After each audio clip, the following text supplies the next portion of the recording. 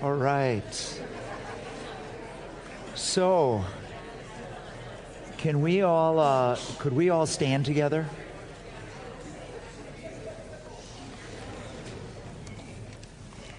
I am so excited that you are here tonight. And I want to start by singing an old chorus.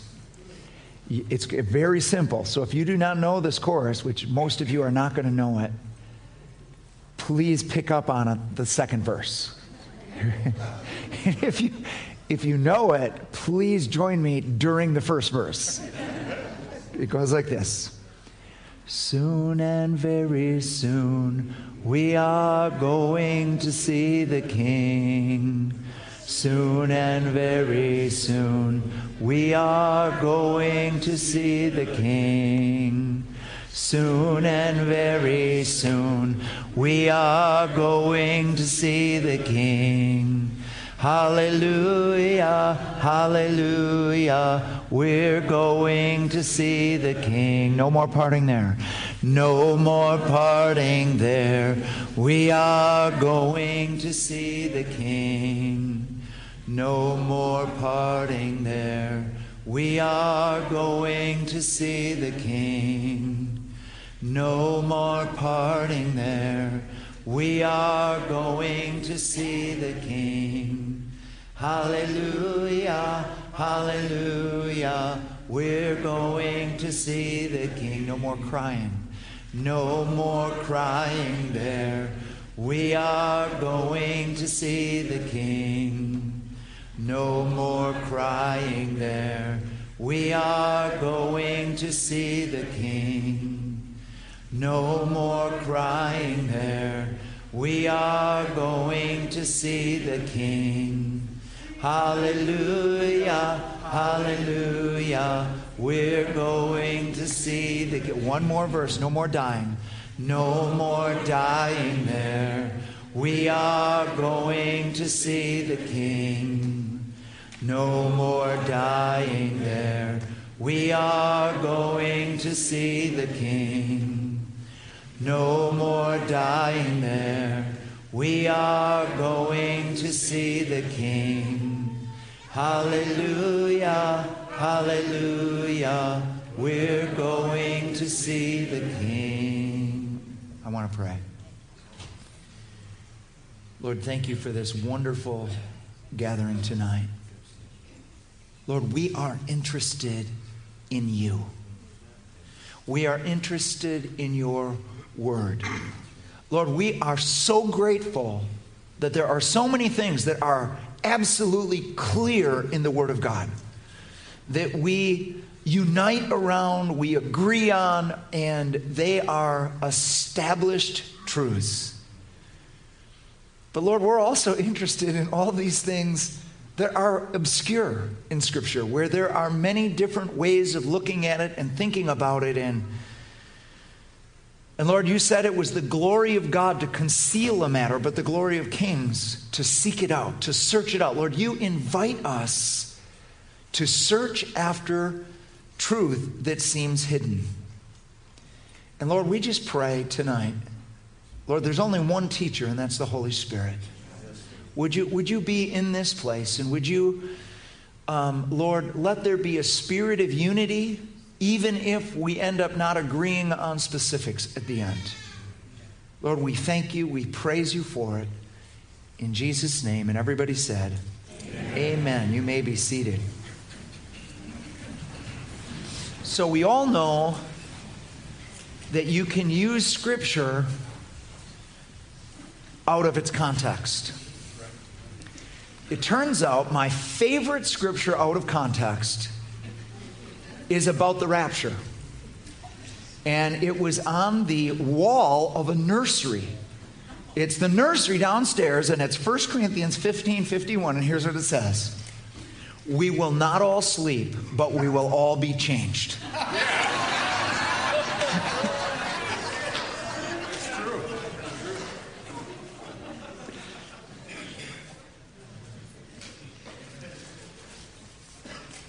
So I need to start tonight by sharing a little of my journey of where I have been on the end times. I began I believed in a pre-tribulation rapture. I mean, I believed it. That's what my teachers taught. That's what we learned.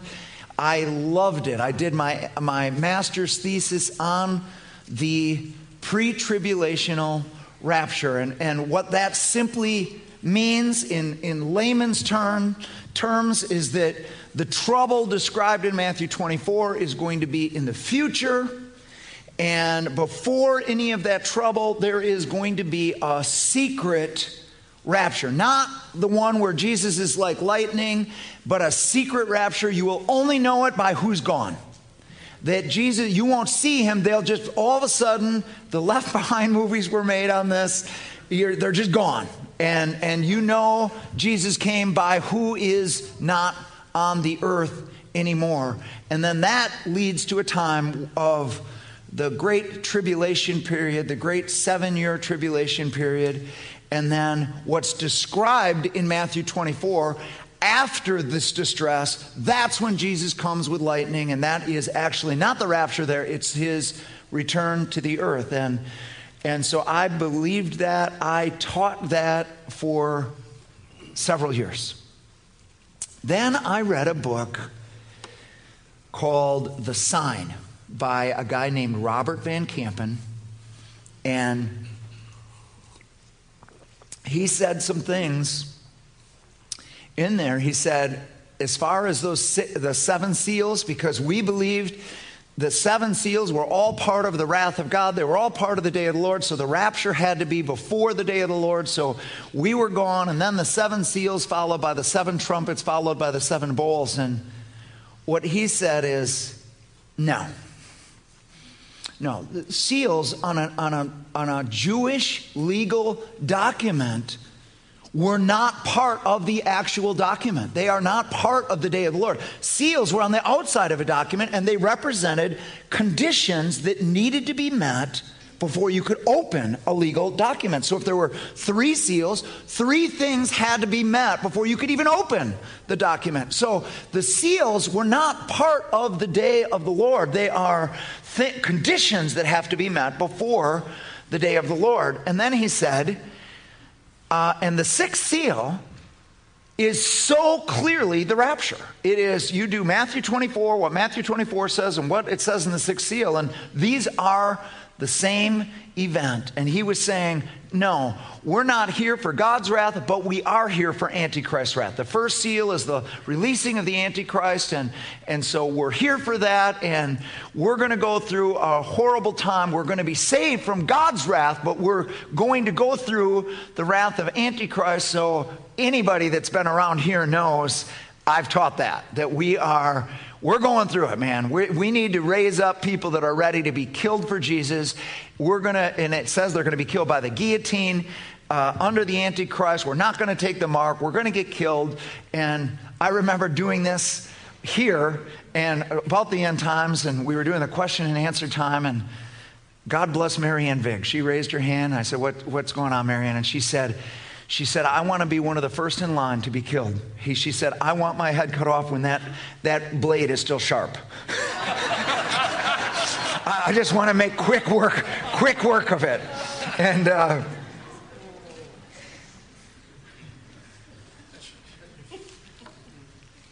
And I just changed my position wholesale because it made Matthew 24, I could just read it and that it was there. You didn't have to know a whole bunch of things. To get to a pre-trib position, I had to explain so many things that people didn't even know, what are you talking about? And it just was very complicated to be pre-trib because you had to explain this secret coming. So I changed. It was the pre-wrath position. And then this year, early this year, probably started last year actually, I started studying what actually happened in history. And I had known from the very beginning that the whole idea of this generation will not pass away. I knew that word generation really means generation. And You have to use it as race if you're going to try to make it be both the first century and the coming. And so I had changed that word. And then we have a whole bunch of other people that are believing it's the last generation, and that it is the word generation, but it's that last generation that's going to look at all these signs. And I started studying history, and I'm like, oh my. So much of this has already happened. And so if you had to put a name on my present position, I call it the preterist. Preterist means it all happened, but I'm not a preterist because I don't think it all happened. To be a true preterist, you have to believe Jesus already came back. He came back when he judged Jerusalem, and just a bunch of stuff that I could never believe. Anyway, so I'm a preterist, futurist, if you have to put a name on the position. And it revolves around this, and here's point one for tonight, that there are two rescue and judgment events described in Matthew 24. And to get the full explanation of this, you need to listen to this morning's message if you weren't there. But simply this: Jesus in Matthew 24, they are asking him two questions. One is about the destruction of the temple, and one about the sign of his coming back. And that's why Matthew 24 is so confusing, because you don't know which question he's answering. The way to sort it out is to go to Mark 13 and Luke 21, where it's much cleaner, because they only ask one question. They say, when is the temple going to be destroyed? And that's the only question they ask. And he gives the first rescue and judgment event that is in our future. And he says, let me tell you when the temple is going to be destroyed and how you can be rescued from that time. And he lays out everything that's going to happen in that generation.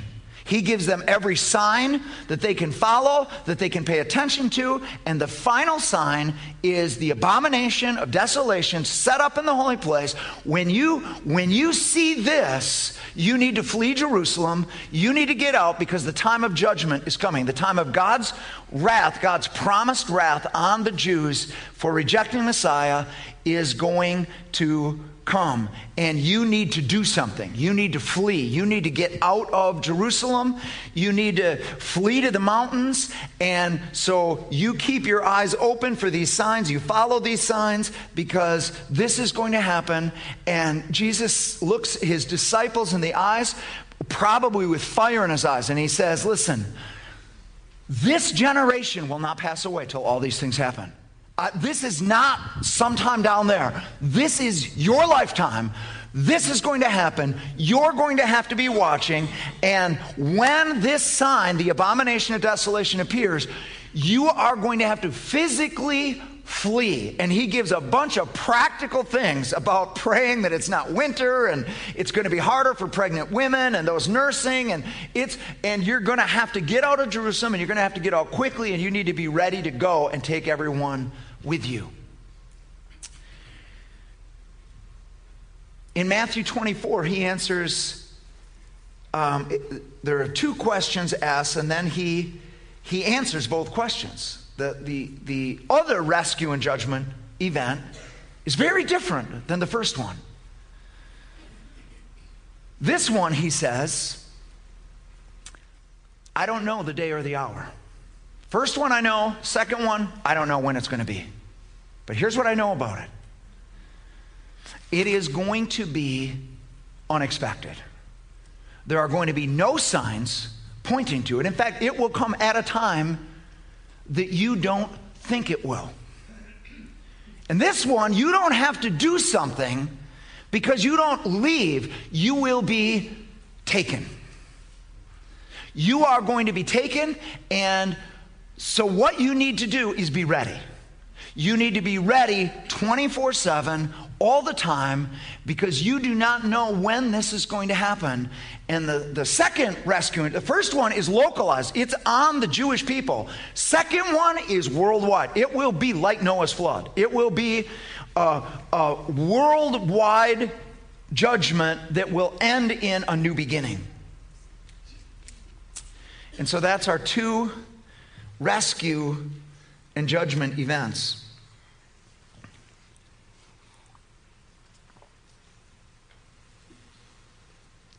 So I want to talk secondly about Daniel's 70th seven. Here's what happens. Children of Israel have been in captivity for 70 years. In Babylon, Daniel is praying. The angel Gabriel appears to him, and he lays out the end times. He says, Daniel, there's 77s remaining for the Jewish people. After that time, everything is going to be fulfilled that has been promised to the Jews. And he says, from the decree to rebuild the city, this is all in Daniel 9, there are going to be 7 sevens followed by 62 sevens. During the 7 sevens, the city is going to be rebuilt. That's going to be followed by 62 sevens. After the 62nd seven, Messiah is going to be cut off. And he gives a number of things that we're going to read here in a second. Here's all I want to say before we read Daniel 9, 26 and 27. The decree to rebuild the city of Jerusalem, we have that. That was made in 444 BC. Nehemiah 2:1 says it was in the 20th year of Artaxerxes. He began his reign, or he numbered his reign from 464. He began counting years of his reign. So in the 20th year, in the month of Nisan, he made a decree to rebuild the city of Jerusalem. So the clock started. It took 49 years. The wall went up very quickly, but to redo the streets and the homes and the whole thing, it took 49 years. It was during a time of trouble. You go 62 sevens on top of those 7 sevens, and it's a little tricky because you can't use solar years because Israel was on lunar years, which is only 360 days in a year. So you got to convert to get to yours, then convert back over to get to our time. The 7 sevens followed by 62 sevens, which is 483 years of lunar years. If you translate it back to the solar calendar, it ends the spring of 33 AD. And then it says this. This is Daniel chapter 9. He says, after the 62 sevens, the anointed one will be put to death and will have nothing. The people of the ruler who will come will destroy the city and the sanctuary. The end will come like a flood. The end of the city and the sanctuary will come like a flood. War will continue until the end, and desolations have been decreed. He, this coming ruler, will confirm a covenant with many for 1 7. In the middle of the 7, he will put an end to sacrifice and offering. And at the temple, or on the wing of the temple, he will set up an abomination that causes desolation until the end that is decreed is poured out on him.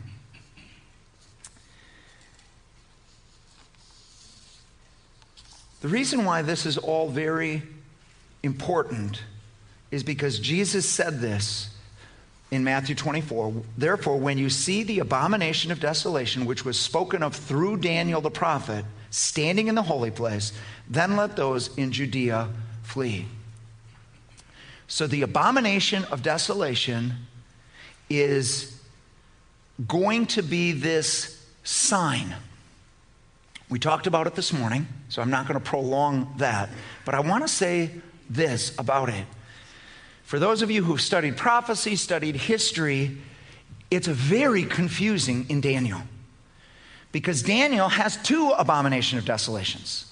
One, which is in Daniel 11, verse 31, is about Greece. It's all of Daniel 11 is about Persia and Greece. Daniel 8 is also about Persia and Greece. It talks about an abomination that's going to be set up. It's going to be a future ruler of Greece. He's going to be an evil man. He's going to be clever. He's going to be, and people use all these verses about the coming Antichrist, and maybe it's a foreshadowing of him, but it's about Greece.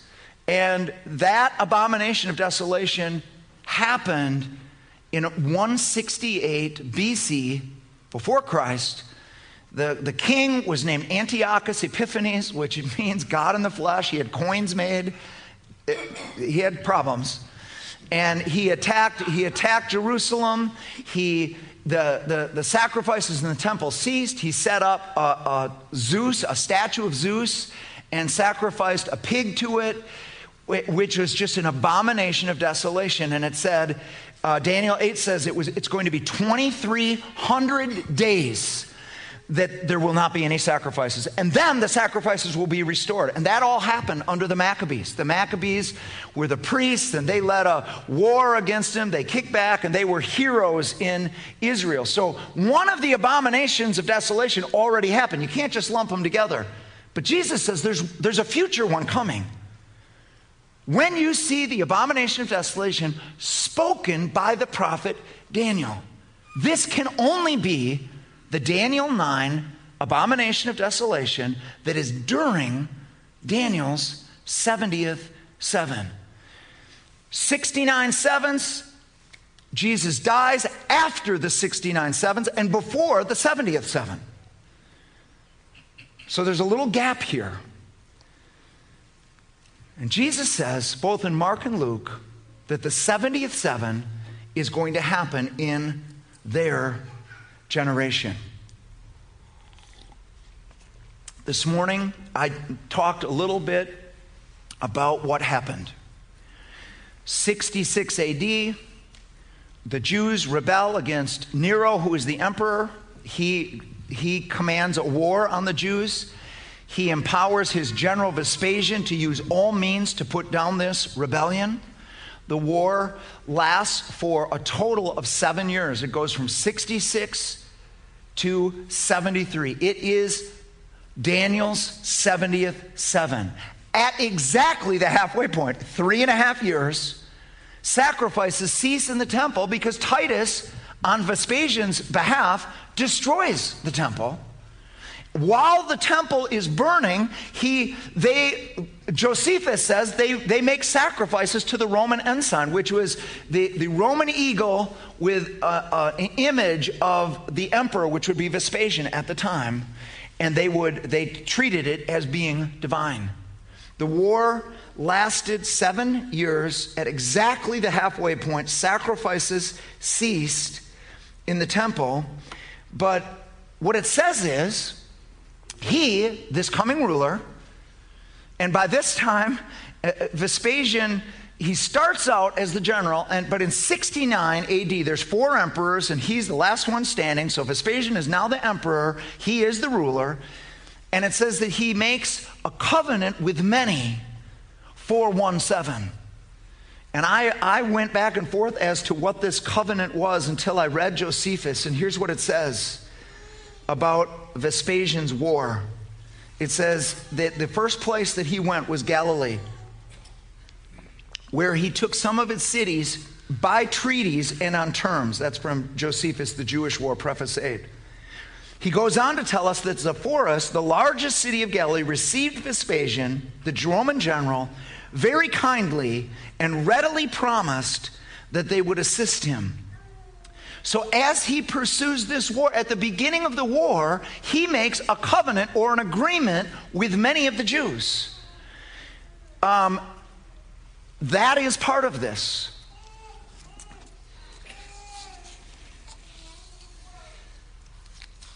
So I want to read to you. Josephus records that over that 7-year span, the Jews died, 1.1 million Jews died. Many through crucifixion that tried to escape, many through famine and starvation. They were all trapped there from the Passover all the way to the middle of August. And then finally, many died in suicide when when Titus finally broke into Masada in 73 AD, they were all dead by suicide. The whole thing, 7 years. Here's Daniel 9:27, in my opinion, fulfilled. The coming ruler, Vespasian, made a covenant or treaty with many, the Galilean Jews, guaranteeing their protection during the war, which ended up lasting 7 years, 66 to 73 AD, or 1-7. At the 3.5-year point, the temple was destroyed, so sacrifices ceased. At that same time, an abomination, parentheses, a Roman ensign declaring Caesar's divinity, of desolation, the army itself fought under the ensign and desolated everything in its path, was placed on the wing of the temple, followed by a war that continued 3.5 more years. All this was completed 40 years from when Jesus said, "This generation will not pass away until all these things happen." So that's kind of a review of this morning, and you kind of get a feel of where I'm going. A lot of this has already been fulfilled. Point 3, the little horn of Daniel 7. The reason why tonight is called the puzzle of the end times is because there's a lot of pieces. And if you're making a puzzle, all the pieces have to fit in the puzzle. You can't have a puzzle and have half the pieces still out. That's illegal. And so whatever position you've got, you can't just have, we have this piece left over. Oh, well. No. There has to be a place for every piece, which is why oftentimes people don't have an end times position, because the pieces are very confusing. Well, this is one of the pieces. Daniel 7, here we go. It's the first year of King Belshazzar, so it's still during the Babylonian captivity. And Daniel has a dream, and here's what he says. Daniel 7, 3 through 8. And 4 great beasts were coming up from the sea, different from one another. The first was a lion and had the wings of an eagle. I kept looking until its wings were plucked, and it was lifted up from the ground and made to stand on 2 feet like a man. A human mind was also given to it. This is all a clear reference to what happened to Nebuchadnezzar. And behold, another beast, a second one resembling a bear, and it was raised on one side, and 3 ribs were in its mouth between its teeth, and thus they said to it, "Arise, devour much meat." After I kept looking, and behold, another one, like a leopard, which had on its back 4 wings of a bird. The beast also had 4 heads, and dominion was given to it. This is Greece. Alexander the Great moved very, very quickly. He died very young. His 4 generals became the 4 kings, the four heads of it, and that's the Greece Empire. After this, I kept looking in the night visions, and behold, a 4th beast, dreadful and terrifying and extremely strong, and it had large iron teeth. It devoured and crushed and trampled down the remainder with its feet. And it was different from all the beasts that were before it, and it had 10 horns. While I was thinking about the horns, there was before me another horn, a little one, which came up among them. And 3 of the first horns were uprooted before it. So Daniel receives this there's 4 beasts coming. One is Babylon, which he's currently in. Then we've got the bear on one side. That's Persia, Media Kingdom, followed by Greece, the 4 wings, the 4 heads, followed by what can only be Rome. And scholars almost completely agree that the 4th beast is Rome. So then, Daniel 7, 19 through 24, and we'll probably have this one. Then I wanted to know the meaning of the 4th beast, which was different from all the others and most terrifying, with its iron teeth and bronze claws. The beast that crushed and devoured its victims and trampled underfoot whatever was left. I also wanted to know about the 10 horns on its head and about the other horn that came up, before which 3 of them fell. The horn that looked more imposing than the others, and that had eyes and a mouth that spoke boastfully. As I watched, this horn was waging war against the holy people and defeating them, until the Ancient of Days came and pronounced judgment in favor of the holy people of the Most High, and the time came when they possessed the kingdom. He gave me this explanation. The 4th beast is a 4th kingdom that will appear on the earth. It will be different from all the other kingdoms and will devour the whole earth, trampling it down and crushing it. The 10 horns are 10 kings who will come from this kingdom. After them, another king will arise, different from the earlier ones. He will subdue three kings. He will change the set laws and speak blasphemies. So the 10 horns on the fourth beast are kings that will arise, and the little horn is an 11th that will arise after them. So these are, and this is really important, successive kings. These are not concurrent. They're not all ruling at the same time. It's one after another. There's 10 horns, and then there's a little horn that is going to take out 3 of the horns. He is going to cause sacrifice to cease. He's going to oppress the Roman people, and he's going to blaspheme. Okay, so far so good. Who are these 10 kings, and how do you start counting kings of the Roman Empire? For one thing, none of them were called kings. Where does it start? How do you start counting Roman emperors? At this time, there's already been 40 or 50 by the time of the destruction of Jerusalem. So where do you start counting? Well, here's one logical place. Judah was not part of the Roman Empire until 63 BC. A guy named Pompey, he was general at the time, took Jerusalem, desecrated the temple, and officially made it part of the Roman Empire. It started out as a client kingdom. It eventually became under the direct supervision, but it joined the Roman Empire in 63 BC under a guy named Pompey. His title was not king or emperor. It was he was called the sole consul.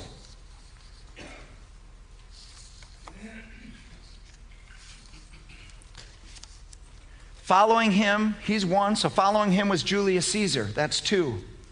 Following him was a guy named Octavian. He was the nephew of Julius Caesar. We know him as Augustus, which is actually a title, not a name.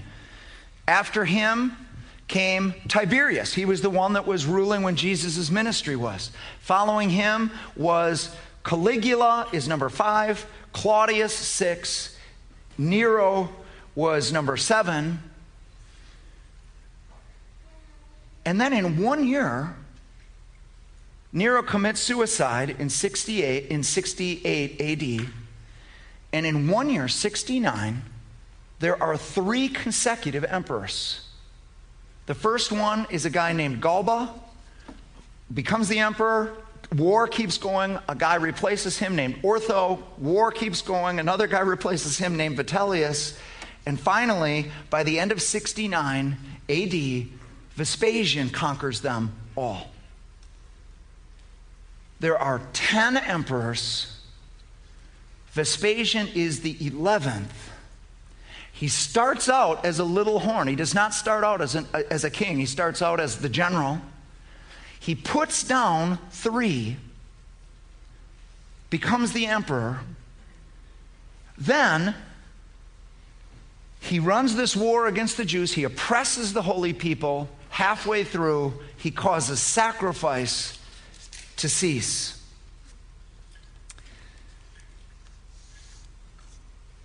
I'm just going to read this paragraph. The 11th ruler after Judea became part of the Roman Empire was Vespasian. He arose after the 10th. 3 were uprooted before him. He was different than the others because he was from a different family line. He was from the family line of Flavius. He was not in Julius Caesar's line like the Caesars before him. He started out as a general, little horn, before becoming king. He finished the war Nero put him in charge of against the Jews through his son Titus and destroyed the temple, changing Jewish law. He blasphemed God by having his image on the Roman temple, on the Roman ensign that was sacrificed to on the wing of the temple that outlined the wing of that wall that outlines the temple after the temple's destruction.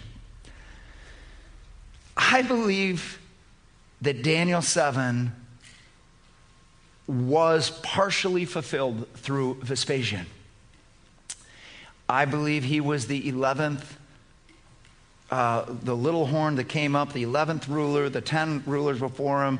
3 were put down before him. He stopped sacrifice. It's all there. It's all in the history. Thank you for this. All right. But there are problems with this. And I'm going to give you the 2 problems. For those who study the end times and know about the end times and know about history, there are 2 problems. Here's the 2 problems. Number 1, I've read Roman history. Vespasian wasn't that bad. Nero, horrible. Domitian, who is one of Vespasian's sons, horrible. But Vespasian, man, I've read about him, and he seems like one of the good Roman emperors. He's not that bad. Dig a little deeper. I'm going to just read what Wikipedia said about Vespasian's propaganda campaign. Here's what it says. Construction projects bore inscriptions praising Vespasian and condemning previous emperors. Vespasian approved histories written under his reign, ensuring biases against him were removed. He gave financial rewards to writers. Those who spoke against Vespasian were punished. A number of Stoic philosophers were accused of corrupting students with inappropriate teachings and were expelled from Rome. One pro-republic philosopher was executed for his teachings. There are 3 writers in this period that we know, that we get all of our information from. Josephus, who was a Jew, but he became his adopted son. He literally changed his name to Flavius Josephus because he became one of Vespasian's adopted sons. Tacitus and Suetonius, the 2 other writers, were both on his payroll.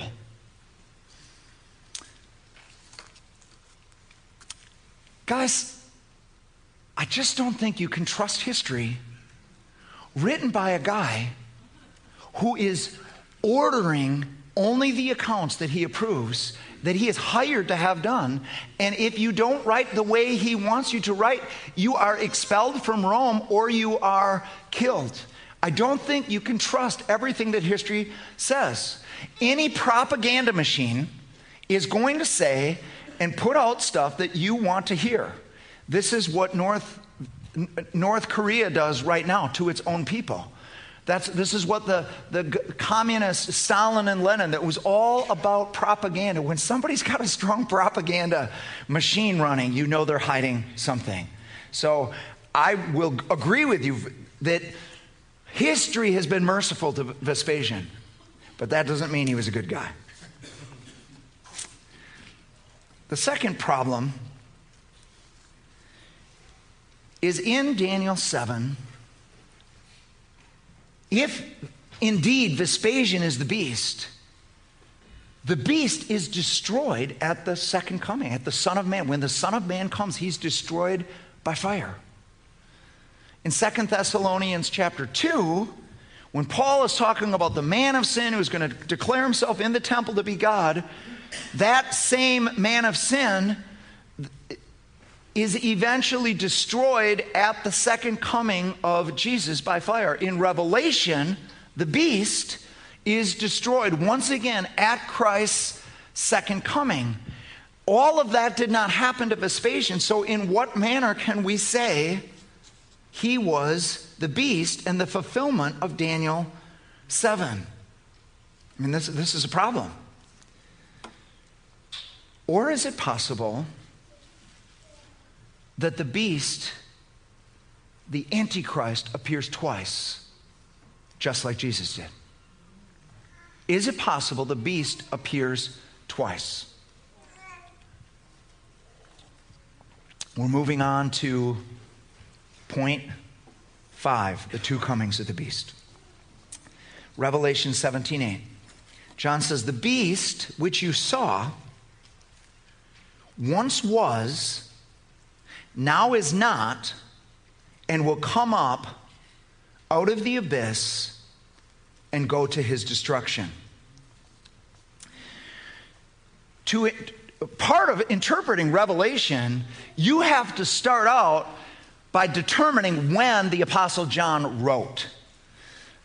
We'll talk about this later. Some preterists try to say he was writing during Nero, and that's why it's all fulfilled during Nero. But really, almost all of the fathers agree that he wrote much later. He wrote during Domitian. He wrote in about 95 AD. So John is the only New Testament writer that has already seen all of the prophecies of Jesus fulfilled. He is, the temple's already destroyed. Vespasian has already appeared. Everything that got devastated. John is writing 20 years after that, and Vespasian goes on. He's not destroyed by the beast. Vespasian's reign goes, when he comes in 69 AD, he reigns for 10 years, till 79 AD. The beast didn't destroy him. John's looking back on this, and John is seeing something in the future. And he says, the beast, which you saw, this is the angel speaking to John, once was, now is not, and will come up out of the abyss and go to his destruction. So we are assured that the beast has already appeared once. Now he is not, and by saying not does not mean that he doesn't exist. It means he's not working right now. He is locked up right now. He is not active right now. He's locked up, but he is going to be released from the abyss, and he's going to be active again. So let me give you John's definition of the beast. The beast is not just a man. He's a demonic personage. The fact that he comes out of the abyss was established earlier in Revelation, where he is again called the beast that comes up from the abyss. So then we have the question about this phrase, up from the abyss. Does up from the abyss, does it mean only that he is inspired by hell, or does it mean he literally comes out of a place called the abyss? Is there an actual demonic personage that is in an actual place called the abyss? In Revelation 9:2, it says an angel opens the abyss and demonic locusts come out of it and torment those on the earth. So here's the question. Is it possible that the beast who inspired Vespasian in the past has been locked up in a real place called the abyss since that time until he reappears in the end times? Is there any precedent of a demonic person ever appearing, then for a season being locked in the abyss before reappearing in the timing of God? As a matter of fact, there is. Satan himself now has freedom to deceive mankind, but one day will be locked in the abyss when Jesus comes, and will be restricted there for 1,000 years, only to be released again at the end of that time to fulfill God's purpose. I'll just read it right to you from Revelation 20, verse 3. He, speaking of an angel, threw him, speaking of Satan, into the abyss, and locked and sealed it over him to keep him from deceiving the nations anymore until the 1,000 years were ended. After that, he must be set free for a short time. So in a similar way, it seems that during the future rescue and judgment coming to this planet, the beast which has already appeared through Vespasian will come up again from the abyss and be allowed to blaspheme God and persecute the saints. So how come no one has talked about the beast coming twice? Well, for preterists, and all I mean when I say preterists mean that all of the end time stuff, including all the book of Revelation, has already happened. It all happened in the first century. Jesus will come again, but all of that stuff was all imagery, and it was all speaking of stuff that was going on, that was contemporary to that time. The difficulty of the preterists are twofold. One, you have to say that John wrote during Nero's reign.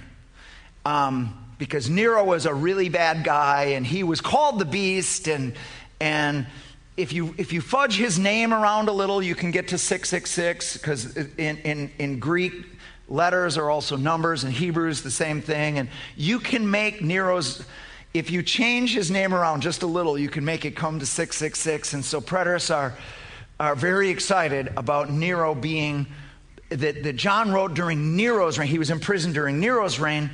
And I tried to believe that. I tried. I got in there. I'm with them. I'm like, and then you just read enough about what the early fathers said, and it's just, he didn't write during Nero's reign. I'm sorry. He wrote during Domitian's. He wrote years after. And the only reason you have him writing there is because you want him to write there. There's a second problem with the preterist view, and that is this position that Jesus has already come back. And I just can't, that Jesus came in judgment, he came in the sky, and da-da-da-da-da. And you know what? I'll never believe that. Jesus is still coming. Somebody say amen. Amen. Okay. So futurists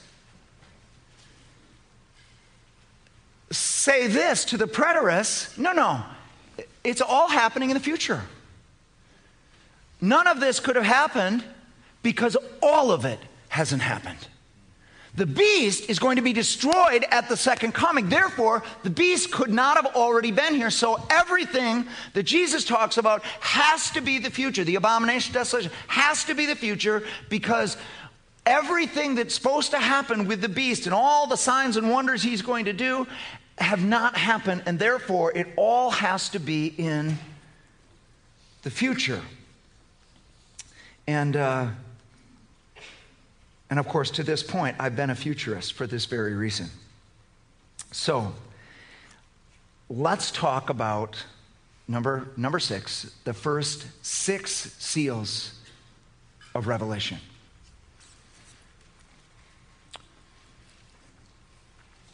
If this is all we had about end times, then I would believe these are future.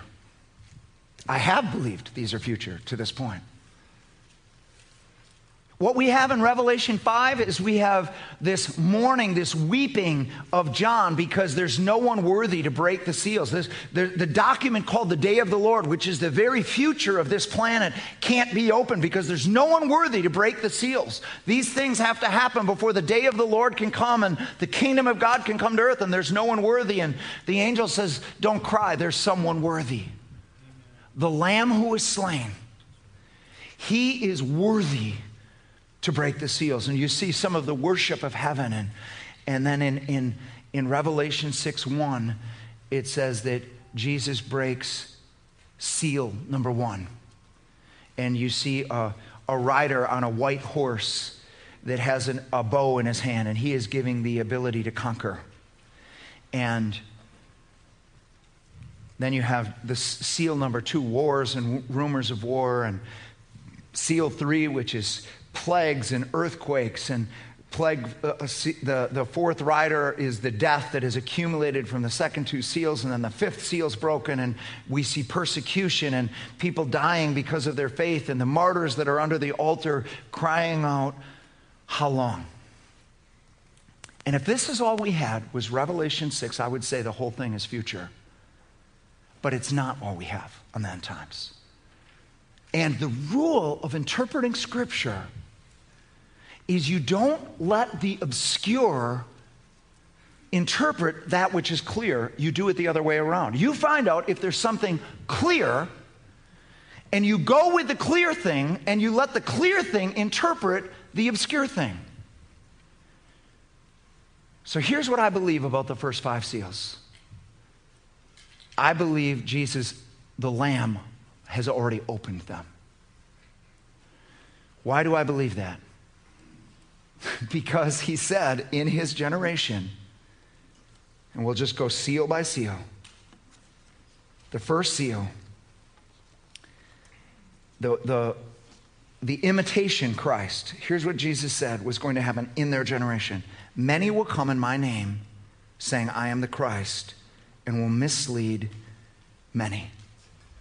Jesus said, part of this time is I'm allowing deception.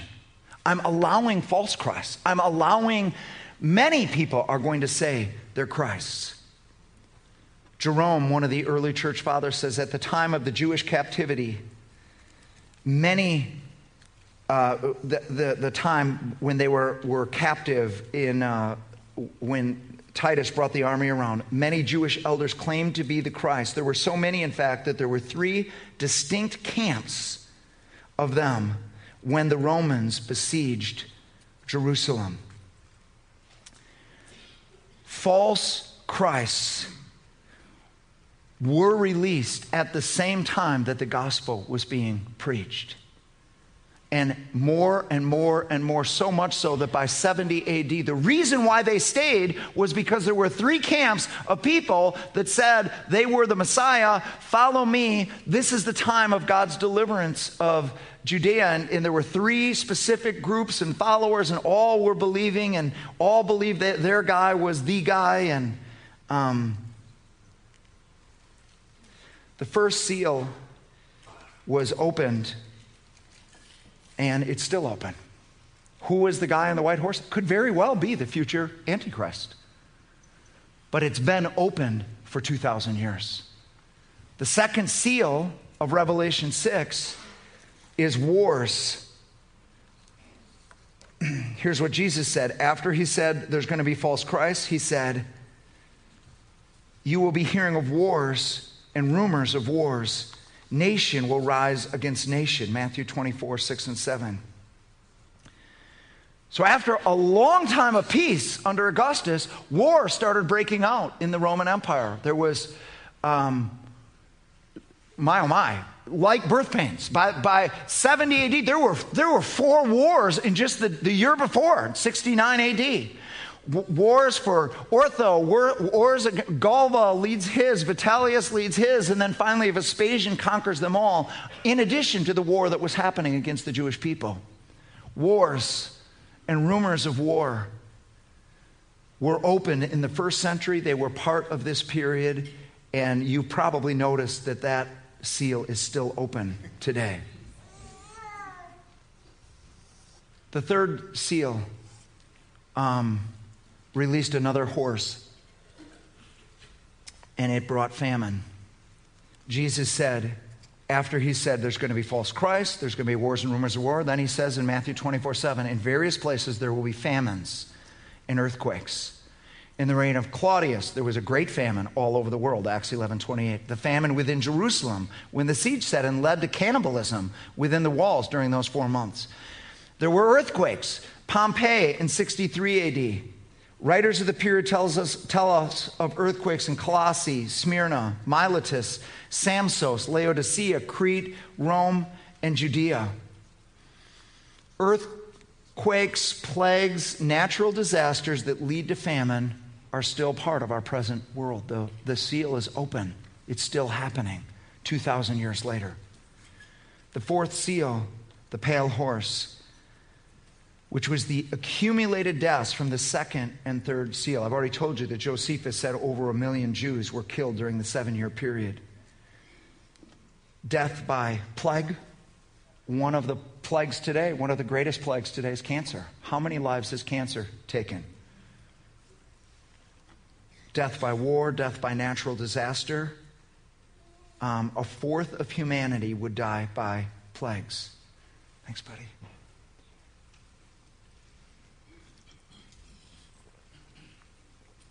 The life of the gospel has been ordained by God to be preached during a time of death in this world. There's 2 kingdoms here at the same time. There's darkness and there's light. This is how God arranged it. The 5th seal is the martyrdom of those who were killed. And it says in Revelation 6, because of the word of God and because of the testimony they maintained. So here's what Jesus says right after he talks about false Christ, and then wars, and then plagues and famines that lead to death. He says, then they will deliver you to tribulation and will kill you, and you will be hated by all nations because of my name. The persecution began in synagogues. The Jews were persecuting them. Agrippa, we've got the death of Stephen, the stoning of Stephen while Saul was there. We got the death of James under Agrippa. And then 64 AD hit. Nero burned Rome, and then he needed somebody to blame, so he blamed the Christians. And an empire-wide persecution was released on the Christians lasted for 3.5 years until Nero's death. He's the one that killed Peter. He's the one that killed Paul. This was going throughout exactly as Jesus said. John is writing during Domitian, during a time where people are being martyred under Domitian's rule. He writes to them as one who is a fellow partaker, quote, in the tribulation and kingdom and perseverance which are in Jesus. He is on the island. The reason why they were killed, the martyrs, was because of the word of God and the testimony of Jesus. Do you know what John says why he's on the island? Because of the word of God and the testimony of Jesus. Why is he writing this book? Because the Lord's coming is very soon. It's soon. He starts off by saying he's coming soon, and then he ends with saying he's coming very soon. I believe John is writing while the fifth seal has already been opened. The first 5 seals are opened. There's only one thing that's left to be fulfilled, and that's the coming of the Lord. It's the 6th seal. Is there any question that the 5th seal is already open today? Do you know how many people have died since the early church? This is the martyrs, the magazine on the martyrs that keep track of that stuff. 70 million people is a conservative evidence of how many people have died for their faith since the early church. And recently, there's probably been as many in the last 10 years than there were in the 1,000 years before that. This is happening worldwide right now. I believe John is writing with 5 of the 7 seals already open.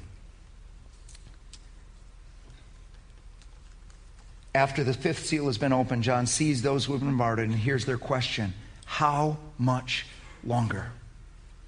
There has been a delay, and they are waiting for the coming day of the Lord to avenge their deaths. The answer: a little while longer, until all those who will be killed like you is complete.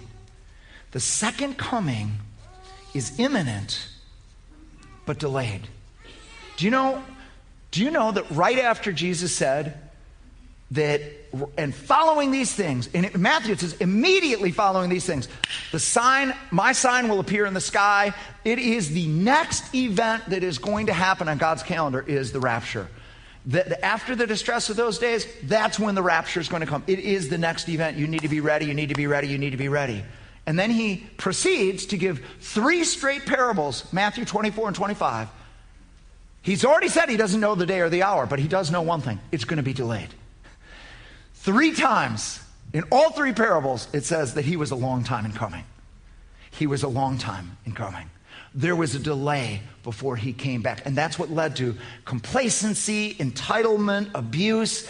It led to sluggishness. There was a delay. There was going to be a delay in the bridegroom returning. And they are still experiencing, they're waiting for his coming right then. John's like, it's imminent, it's going to happen, it's going to happen soon. And they're like, how much longer? Just a little longer. So 5 seals are already opened. And then Jesus describes the 6th seal.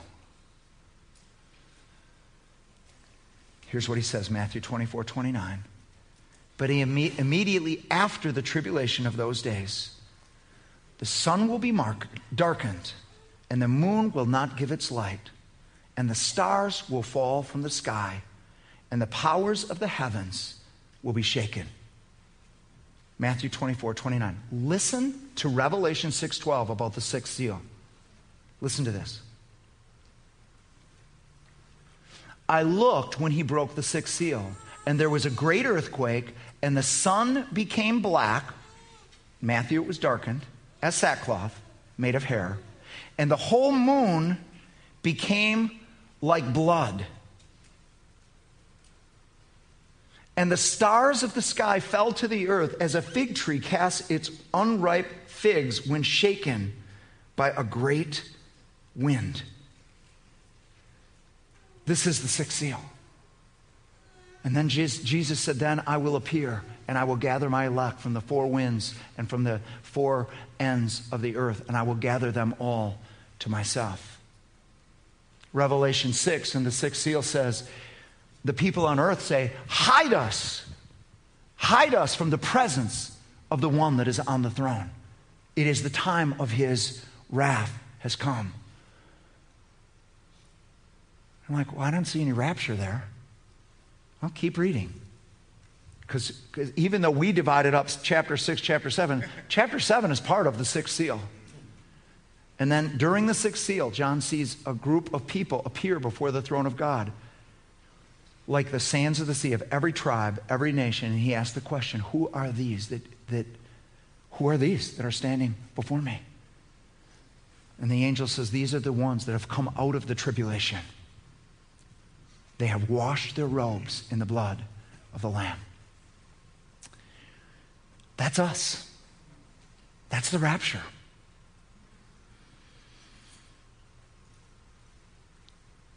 I think it's encouraging that God calls this present time a time of tribulation. Has anybody else felt the weight of it? It just feels a little right to call this time a time of tribulation. These seals are all open. We see them. You turn on the news and you've got all 5 seals happening before you all the time. And how many have asked the question, Lord, how much longer? How much longer? I'm in China. Do you know that when we went to China, I got an email that said, by the way, bring a lot of sweaters. The government doesn't turn the heat on until November 15th. Could you imagine being in a country where you don't get to turn the heat on? Then I'm in the airport. Do you know what they've got these signs on the benches in the airport. They're in China, they're in Mandarin, and they're in English. And here's what it says. Please keep quiet in public. Are you kidding me? You're going to tell me whether I can talk or not? Anyway, how much longer, Lord? How much longer? Jesus is coming back in the sky. He's gathering us to himself. And there is a time of wrath that is going to come on this world. Just like after Noah got on the ark, a flood of judgment came. As Lot came out of the city, a flood of judgment came. But during the sixth seal, something amazing happens. I'm reading from Zechariah chapter 12, verse 10. Actually, John quotes this in Revelation 1. And I will pour out on the house of David and on the inhabitants of Jerusalem a spirit of grace and supplication. They will look on me, the one they have pierced, and they will mourn for him as one mourns for an only child, and grieve bitterly for him as one grieves for a firstborn son. During the sixth seal, there is a massive Jewish revival when Jesus comes back. John says 144,000 Jews, 12,000 from every tribe are sealed. These all become witnesses during the time of judgment. Revelation 14 tells us that these 144,000 that have been purchased by God follow the Lamb wherever he goes. He says, and I saw another angel flying in mid-heaven, this is Revelation 14, having an eternal gospel to preach to those who live on the earth, and to every nation and tribe and tongue and people. And he said with a loud voice, fear God and give him glory, because the hour of his judgment has come. Worship him who made the heaven and the earth and the sea and the springs of water. They are witnesses of the gospel. They join the two witnesses of Revelation 11. They are ordained witnesses of God to preach for the hour of judgment, which is 1,260 days, 42 months, 3.5 years. The hour of judgment, God gives witness, and actually many, many people get saved during this time. Many people turn to Christ. Many reject what is going to happen on the earth. And God has mercy and remembers mercy even in his wrath. So, point 7, the coming hour of judgment and the seventh seal. Jesus made this promise to the church. This is Revelation 3, 10, and 11. Hopefully we're going to have it up here too. Revelation 3, 10, and 11. No, we're not going to have it. Since you have kept my command to endure patiently, I will also keep you from the hour of trial that is going to come on the whole world to test the inhabitants of the earth. I am coming soon.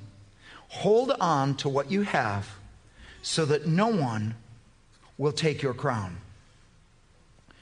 The promise to believers that stay awake, that endure patiently, that persevere in this time, the promise is this, that we will be kept from the hour of trouble. The Greek word is not you will be kept in the trouble. Those that are sealed are going to be kept. The Jews that are sealed are going to be kept in the trouble. But those who keep the word of his perseverance are going to be kept from the hour of trial that is coming on the whole earth. That is his promise to faithful believers. Before we look at the seventh seal, I want to establish that the hour of judgment lasts for 1,260 days or 42 months. When the beast reappears, he has 10 horns. But these 10 horns are not successive kings. They are concurrent. They're all at the same time. I'm reading from Revelation 17:12. The 10 horns you saw are 10 kings who have not yet received a kingdom, but who for 1 hour will receive authority as kings along with the beast. So they're going to be ruling with the beast for 1 hour. Revelation 13 establishes how long that hour is. Then I saw a beast coming out of the sea, having 10 horns, and on his horns were 10 crowns, and on his heads were blasphemous names. There was given to him a mouth speaking arrogant words and blasphemies, and authority to act for 42 months was given to him. So the 10 kings are going to rule during this hour of judgment with the beast and under the beast for 42 months, 3.5 years, or 1,260 days. So that's the whole hour of judgment. But we don't go into the day of the Lord until the seventh seal is broken.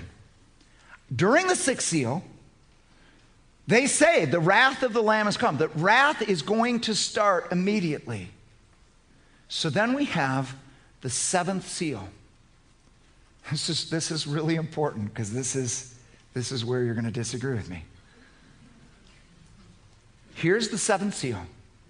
When the seventh seal is broken, it says this: heaven is silent for a half hour.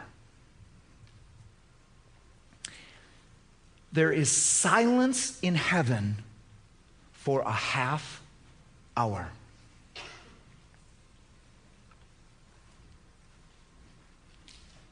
This is one of the things that has to happen before the day of the Lord can come.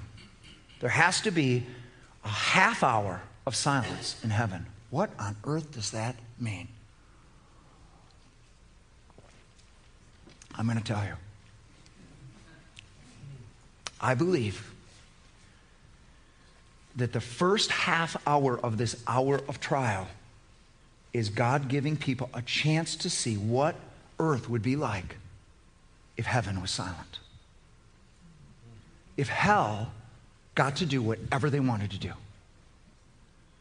The Bible says that at this time, during the seventh seal, Satan is kicked out of heaven once and for all. Right now, he still has access.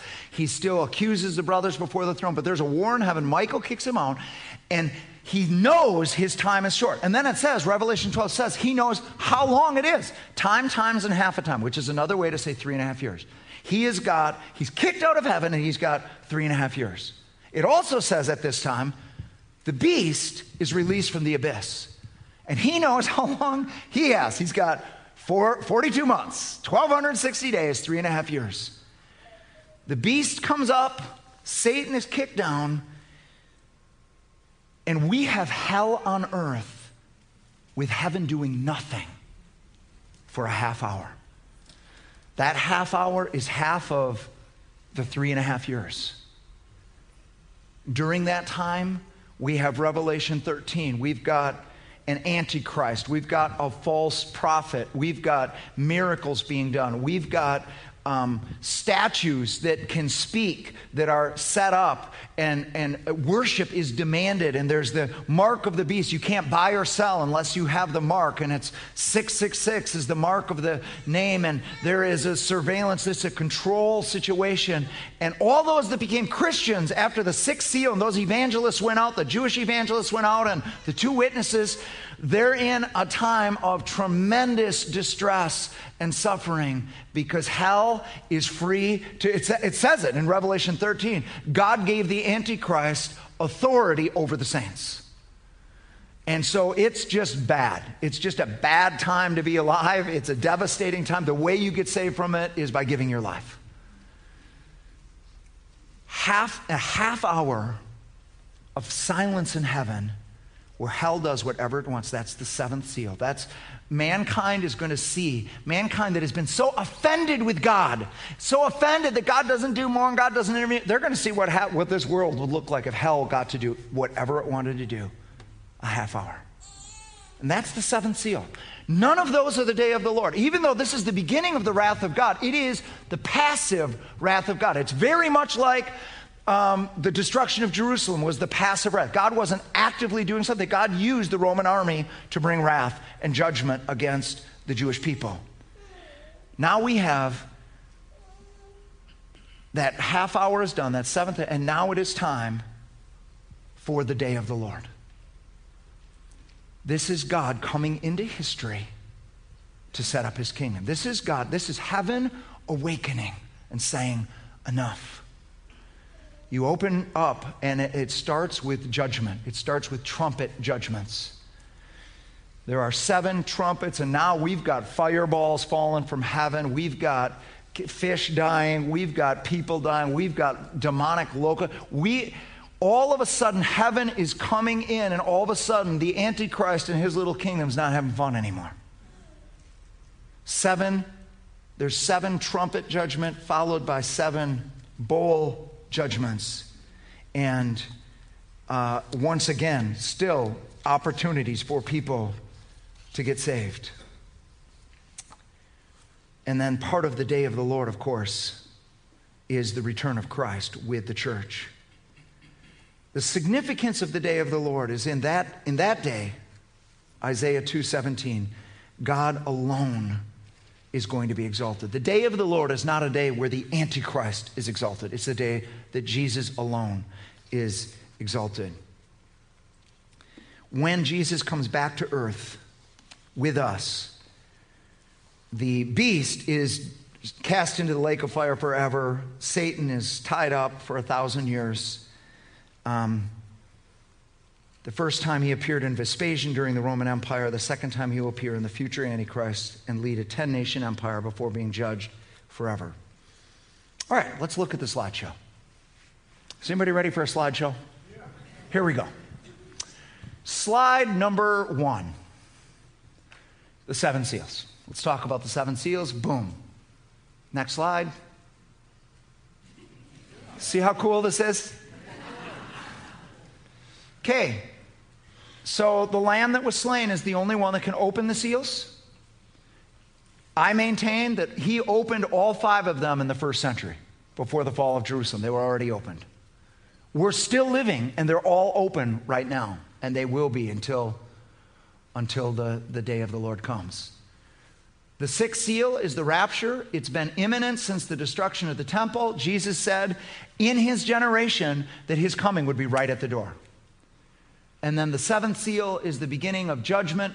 It features silence in heaven for the first half hour of the hour of judgment.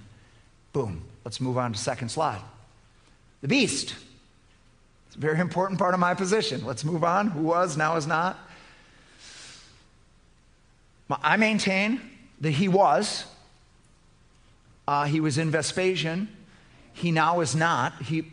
Only meaning that he's not active now. He's locked up in the abyss. And that he will be. He will be released again. He will possess the future Antichrist, that even as Jesus came twice and the prophets did not foresee Jesus coming twice, I think the beast actually appears twice in the same way. One more way that he is an imitation Christ. Third slide. The hour of judgment can be split into two halves. The first is during the seventh seal. Heaven is silent. It's passive judgment. The first hour is God's passive wrath, where he allows things to happen, allows hell to do what it wants to do. The second half is the beginning of the day of the Lord, the trumpets and the bowls. The rapture happens before any of it, because the church is being saved from the hour of trial. Next, sixth seal. Father alone knows when the rapture will happen. The Father, they said, when is this going to happen? Is this the time you're going to restore the kingdom of Israel? And Jesus said, it's not for you to know signs or times that the Father has set by his own will. Then the rapture comes. During the sixth seal, we have a revival in Israel. We have evangelism in advance of the hour of judgment. Boom. Let's move on. Seventh seal, half hour of silence in heaven. Here we go. Satan is cast down. Beast comes up.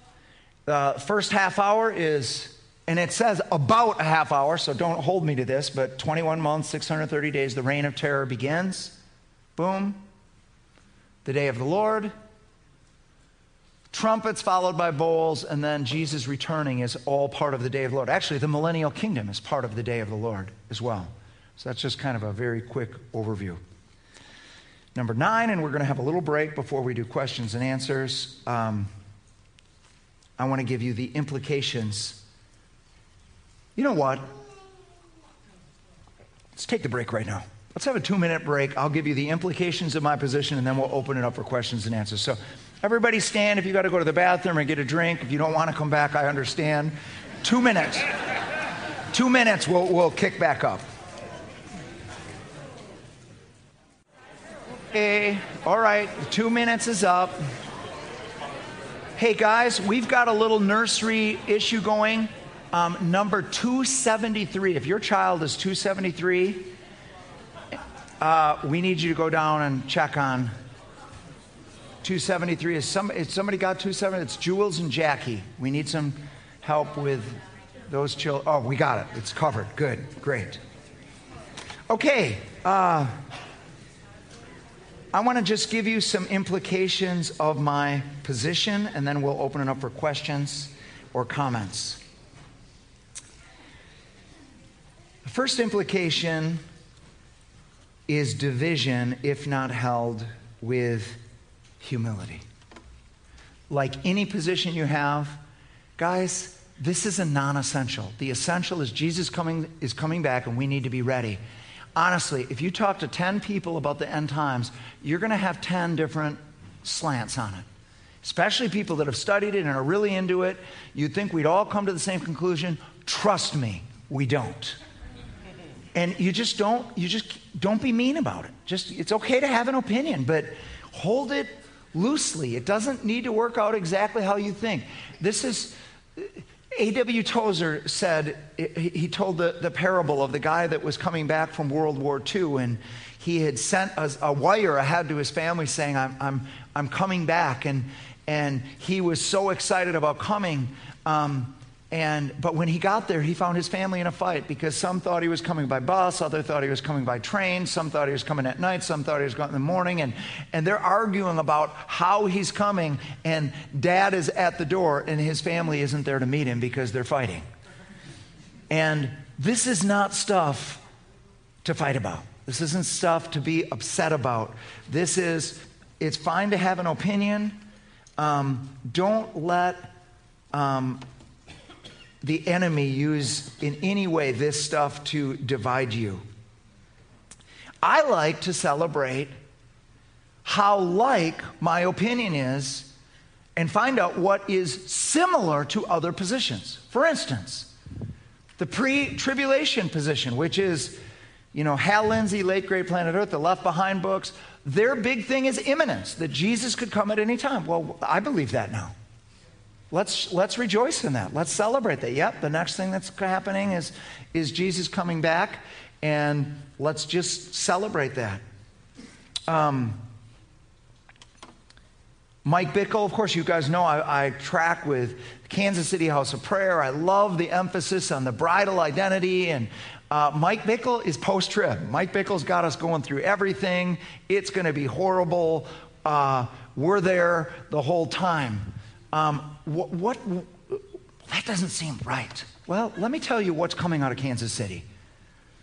He's teaching young people how to be unoffended lovers of Jesus.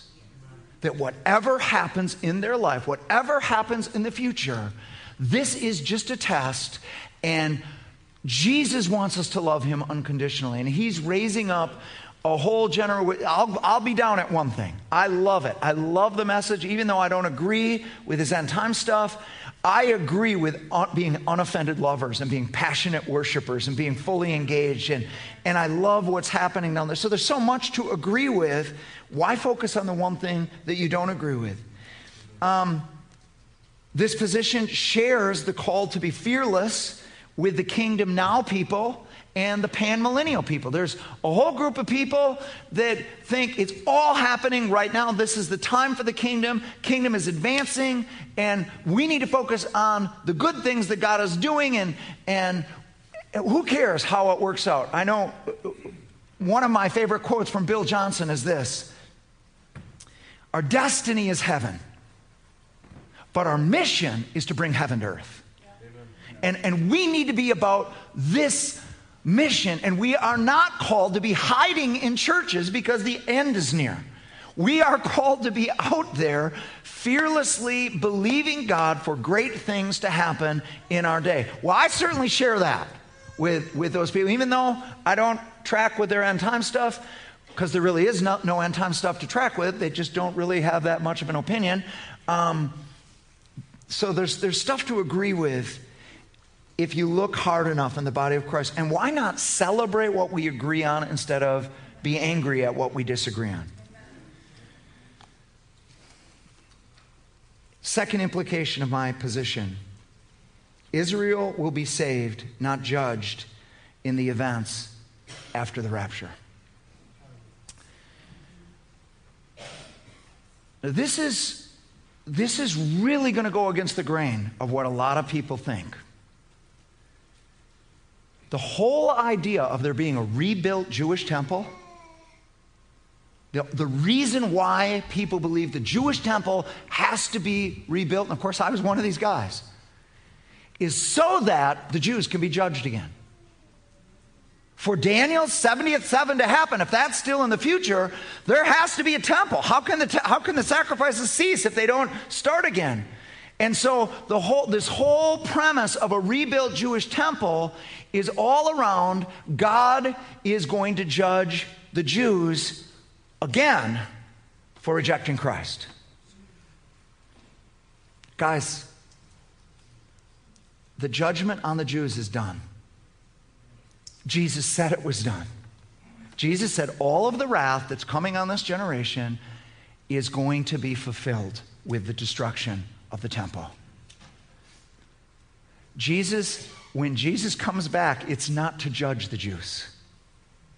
It's to save the Jews. What's coming for the Jews is a massive revival, a massive softening, not one more judgment from God.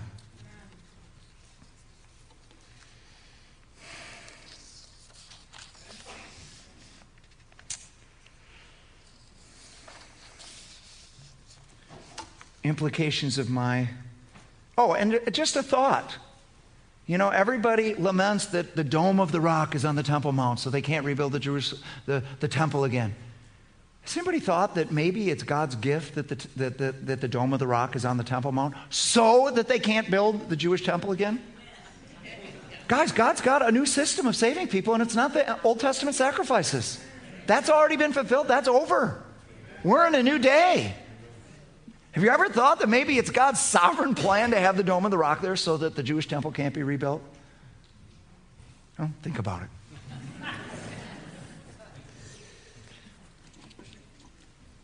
Third implication. We are not looking for signs.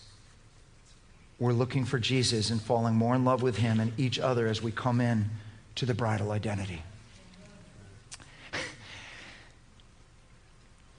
People have had a lot of ministry and sold a lot of books and done a lot about the signs of the times. And vigilant Christians are looking for the signs. And did you see what happened yesterday? And did you see what happened here? And did you see what happened here? And the end is near because of these signs that are happening, and everything means something. And Jesus said, listen, he said to the first generation, you need to look for the signs because you're going to have to do something. You're going to have to leave Jerusalem. You're going to have to book. This is what's going to happen. It happened exactly like he said, and they did exactly what he told them to do, and they were all saved because of it. And here's what he said about the second rescue and judgment event. There's no signs.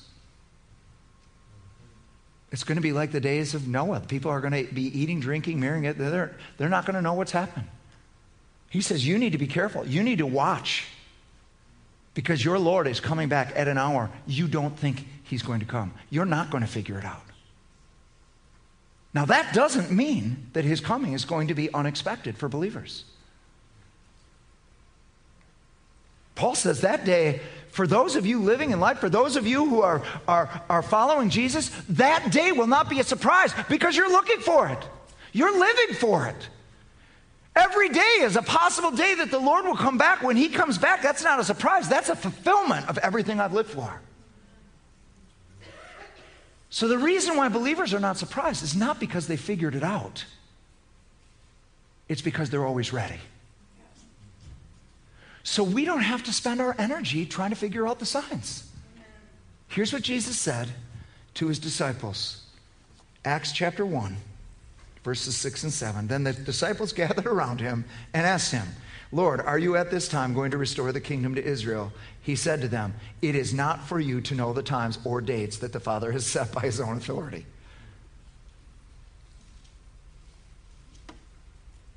It's not for you to figure it out.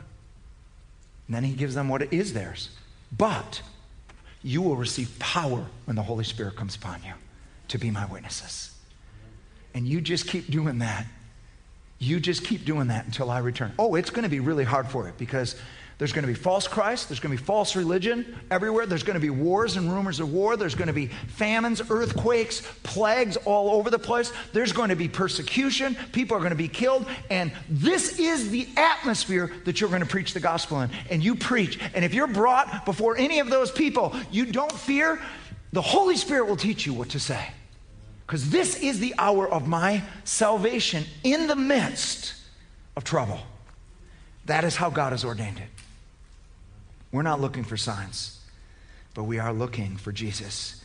And we're falling more and more in love with him. And this whole thing about the bridal identity, I believe worship is going to prepare the bride for the second coming. I believe we're going to fall more and more in love. We're going to know who we are as favored sons. We're going to be obedient servants, but we're going to be the bride together that is crazy in love with Jesus. I just believe it. I believe the Holy Spirit is stirring passion.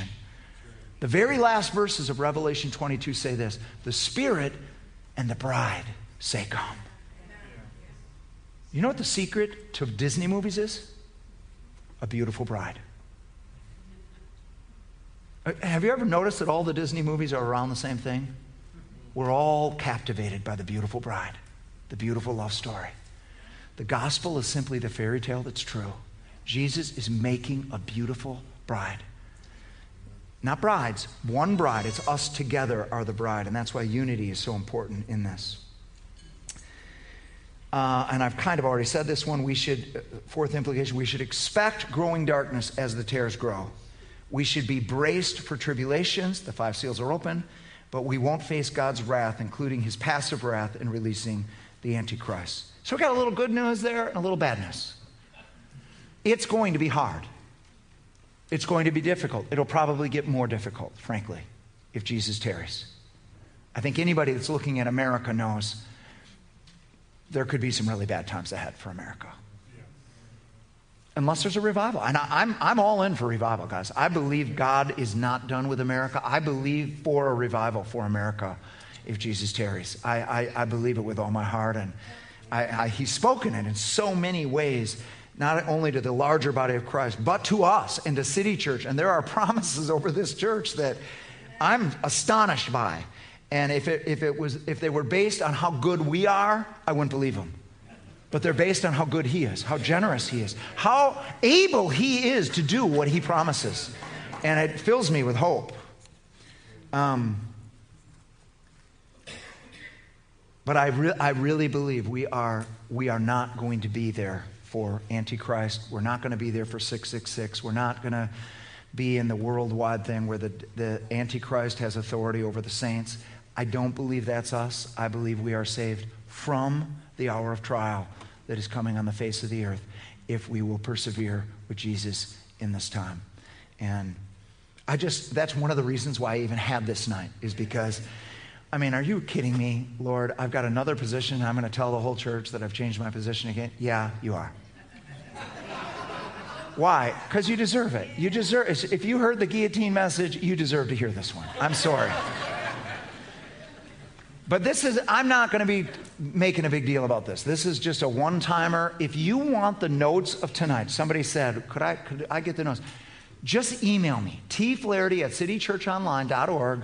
You email me, it's one button and I'll send you all the notes and you'll have everything that I have. Is that fair? All right, and then from this morning, the implications. We need to stay awake. And I just want to read a different passage than I did this morning. This is Jesus in Luke 21. Be careful, or your hearts will be weighed down with carousing, drunkenness, and the anxieties of life. And that day will close on you suddenly like a trap. Now keep in mind, He's saying this to His disciples. Be always on the watch. And pray that you may be able to escape all that is about to happen, and that you may be able to stand before the Son of Man. It's not in vogue to be careful, but we need to be careful. We need to say yes to God. We need to be passionate worshipers, but we also need to say no to sin. We need to say no to the anxieties and worldliness and all those things that can just crowd out the things of God. And we just need to stay awake. And you know, it's not that hard to stay awake. But it takes something every day to stay awake.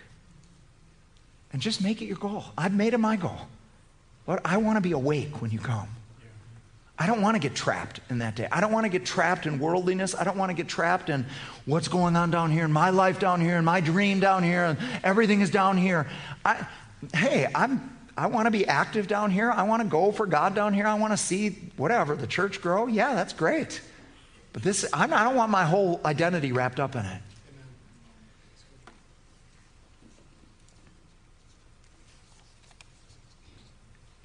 I want to be one of the 5 wise virgins. I want to trim my wick every day. Guys, Christianity, here's the difficult thing about Christianity. You got to do it every day. Never say that Christianity is the hard way. Jesus said it's the hard way. No, He did not say it's the hard way. He said it's the narrow way. It's easy to get off. Christianity is actually the easy way to live in this world. His yoke is easy. His burden is light. God will carry all your troubles. You just carry God. It's narrow. It's one person wide. It's a relationship with Jesus that we need to maintain. And it's easy to get off. It's easy to get off in worldliness. It's easy to get off in legalism and religion. And we need to stay alive in Jesus. We need to stay filled with oil. We need to have that joy of the Lord that is our strength. And that just means every day you need to trim your wick. That just means you cut off what burned yesterday. Whether it was good or bad, cut it off. Cut it off. It's gone. If there's a reward there, you'll get it in heaven. But don't think about it now. Cut it off and then oil up again. Holy Spirit, come on, let's do this today. God, you love me. Jesus, you're here. I need to walk with you today. And then we'll be ready. All right, there we go. Let's open it up. Questions and comments. Here we go. This young man has been waiting for a while. Oh, I actually have two questions, but I only ask one, just to be fair. Thank you. I have a feeling these are going to be hard questions, so one is better than two. Go ahead. Okay. Jesus said that the gospel will be preached to all the nations before he comes. And he's coming for people from every tongue, tribe, and nation. Yep. And we know that there are some tribes in which no one outside of that tribe knows their language. Therefore, the gospel has not been preached to them. So in my mind, I have difficulty with the concept of the imminent return. Not knowing we will return, I have no problem with that. Because even when those last tribe is reached, we still don't know when he's going to actually come. Okay. So I'm wondering how that fits in with this whole concept of how could we talk about the imminent return of Christ when we know that he has purposely set us to do the work of the ministry so that people will be able to be part of that church. Okay, that's good. So not only am I saying that whole idea has already been fulfilled, but I'm saying it was fulfilled in the first century. Jesus said back then in Mark 13 that this gospel is going to be preached to the whole world. Well, in Paul's ministry, he writes to the Thessalonians, he says, the gospel has gone out to the entire world. Your testimony has gone out. The gospel has been preached. And so what does it mean that the gospel's preached to the whole world? Only God knows what that is. Now, do we need to go to those tribes? Absolutely.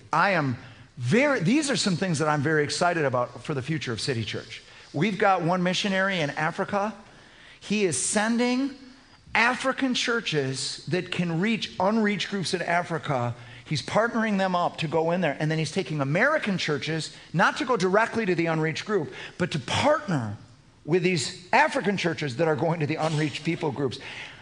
We're going to be part of that. You know, we're within 5 years of paying off our debt here.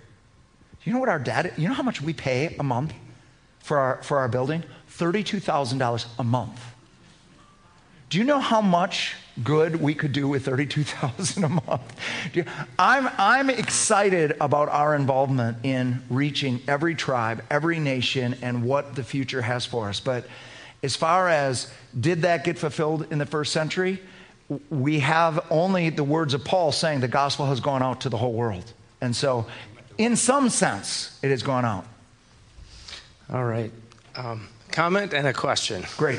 Okay. So before we came tonight, I thought, what do I know about Revelation? Well, it all works out. There are sheep and there are goats. Jesus will return. Be ready. Don't receive the mark of the beast. I guess you would say if that's going to be a temptation. Endure to the end, and it'll get worse before it gets better. Now my question. So I thought, because a lot of what you said with the 5 seals being opened appears to be something that occurred in the past as John was given the revelation. Because he was given the revelation, I think you said in 95. Right. So he's describing stuff that happened in like 70. Yep. And in Revelation 4:1, it says, right therefore what you have seen, I'm sorry, wrong verse. He says, where'd it go?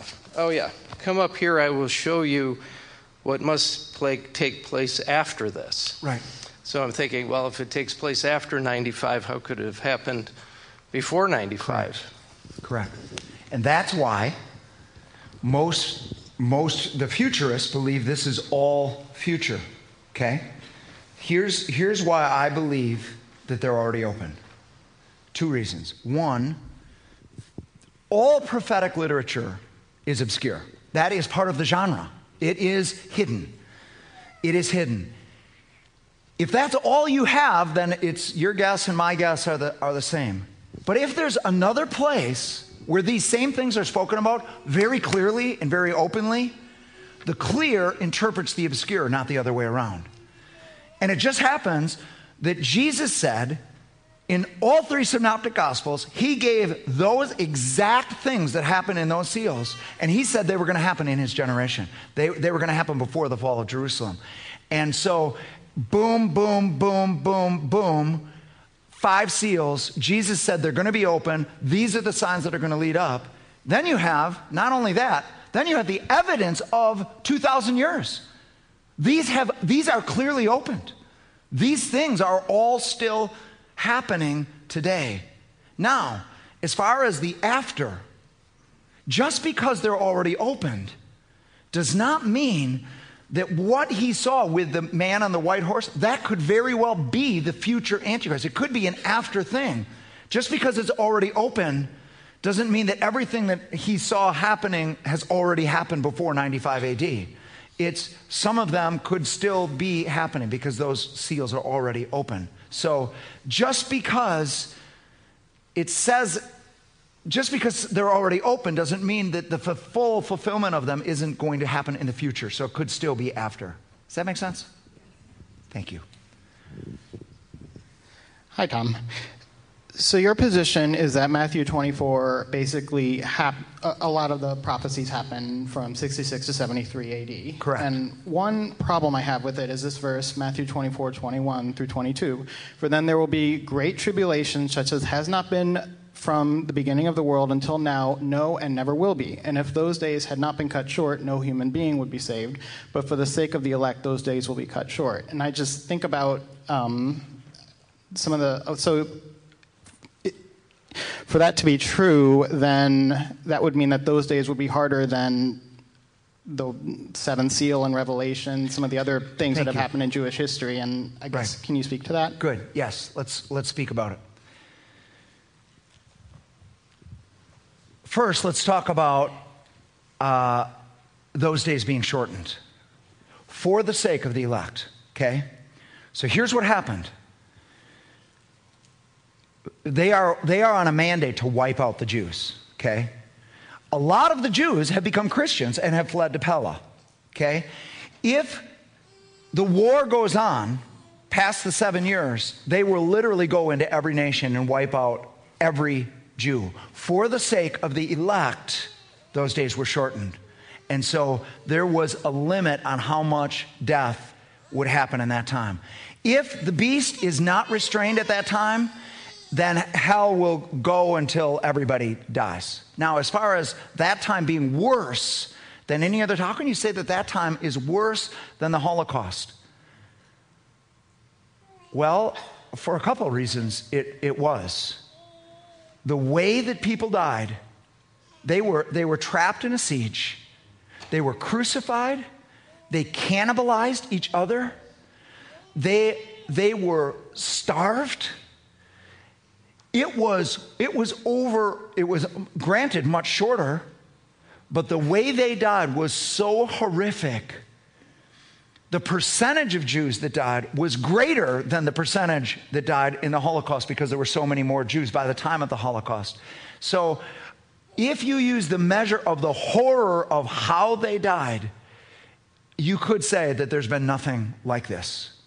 And the three writers of that time, once again, were all hired by Vespasian, and they probably made it seem less worse than it actually was. So but it's not going to be worse than after the rapture. But after the rapture, the elect are gone. He's talking about what is allowed to happen when the elect are on planet Earth. And once we're gone, there's going to be not just a region-wide judgment on the Jewish people, it's going to be a worldwide judgment. The Jews have already been judged for rejecting Christ. Now the whole world is going to be judged for rejecting Christ. And it will be significantly worse than what happened in the first century. But the elect are not there at that time. So these are great. And I'm not... Honestly, I'm not trying to convince you of my position. I'm happy to disagree, and these are great points. I'm just telling you what my position is. So, all right. Back here, Jim. Pastor, my question is about Israel. Of course, they became a nation or a state in 1948, and Jerusalem was taken over completely by the Jews in 1948. My question is, how does this fit in with your end times beliefs and activities? Okay. Is that a fair question? Very good.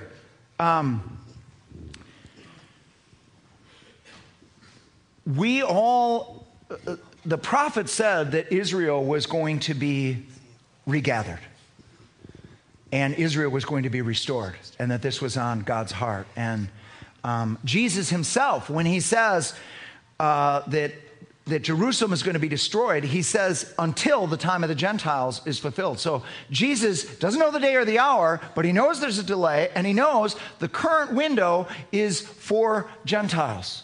But the Jews have always been on God's heart, and I would say that the regathering of the Jews is a sign that was not promised to us, that we had to see before Christ could come back, but it nevertheless is a sign that we're getting closer. So in other words, Jesus could have come back and then the Jews have been regathered. But the fact that it's happened before he's come back, I would take that as, hey, we're seeing stuff. Here's what we know about the second coming. We're closer than we've ever been.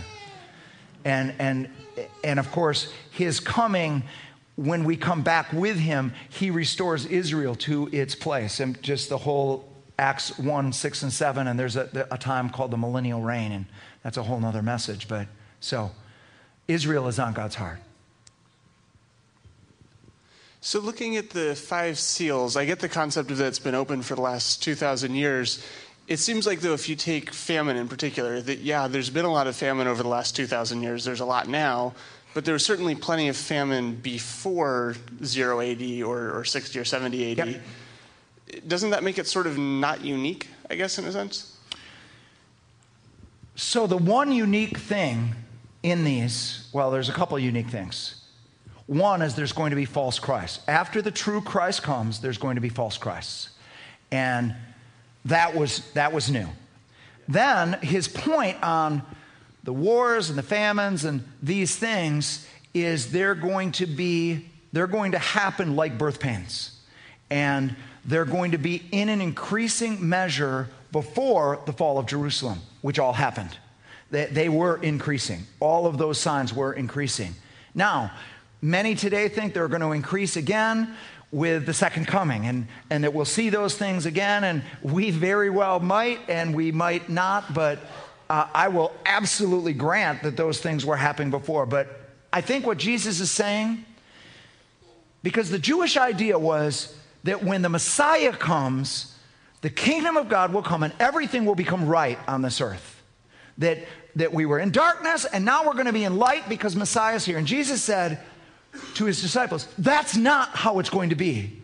The kingdom is coming in seed form, and there's going to be tares growing alongside the wheat. There's going to be darkness with light. It's all going to be a mess. And the gospel is not going to take over. It's going to be preached within very difficult circumstances. And so that's what I've got for you. Yeah, wish I had more. I have an easy one. After the 1,000 years, why is Satan released again? Okay, so during the millennium, people are not going to die during the millennium. The curse is coming off the earth. The lion will lay with the lamb. We'll see what this place was originally supposed to be. But the people that came through the hour of trial that got saved during that time, they can still have kids, and they're going to reproduce. And this earth is going to be filled with people that have never been tested. They're going to be in a beautiful, Jesus will be on this earth. It will be sight, not faith. It will be a beautiful earth. People will keep the laws. It will be just as God intended, but they still have a sin nature that has not been tested. Now, they will be warned. There's going to be a time when Satan's going to be released, but they will be tested. And if you read Revelation 20, a lot of them don't pass that test. When he's re-released, they gather against him, and even though they were outwardly obedient, worshiping inwardly, they were rebelling and hating, and there's one last war, and it's not much of a war. They gather around Jerusalem, and fire comes from heaven and takes them out. There is no war. It's over. But that does happen. They're going to be tested in a different way than we were. Any other questions?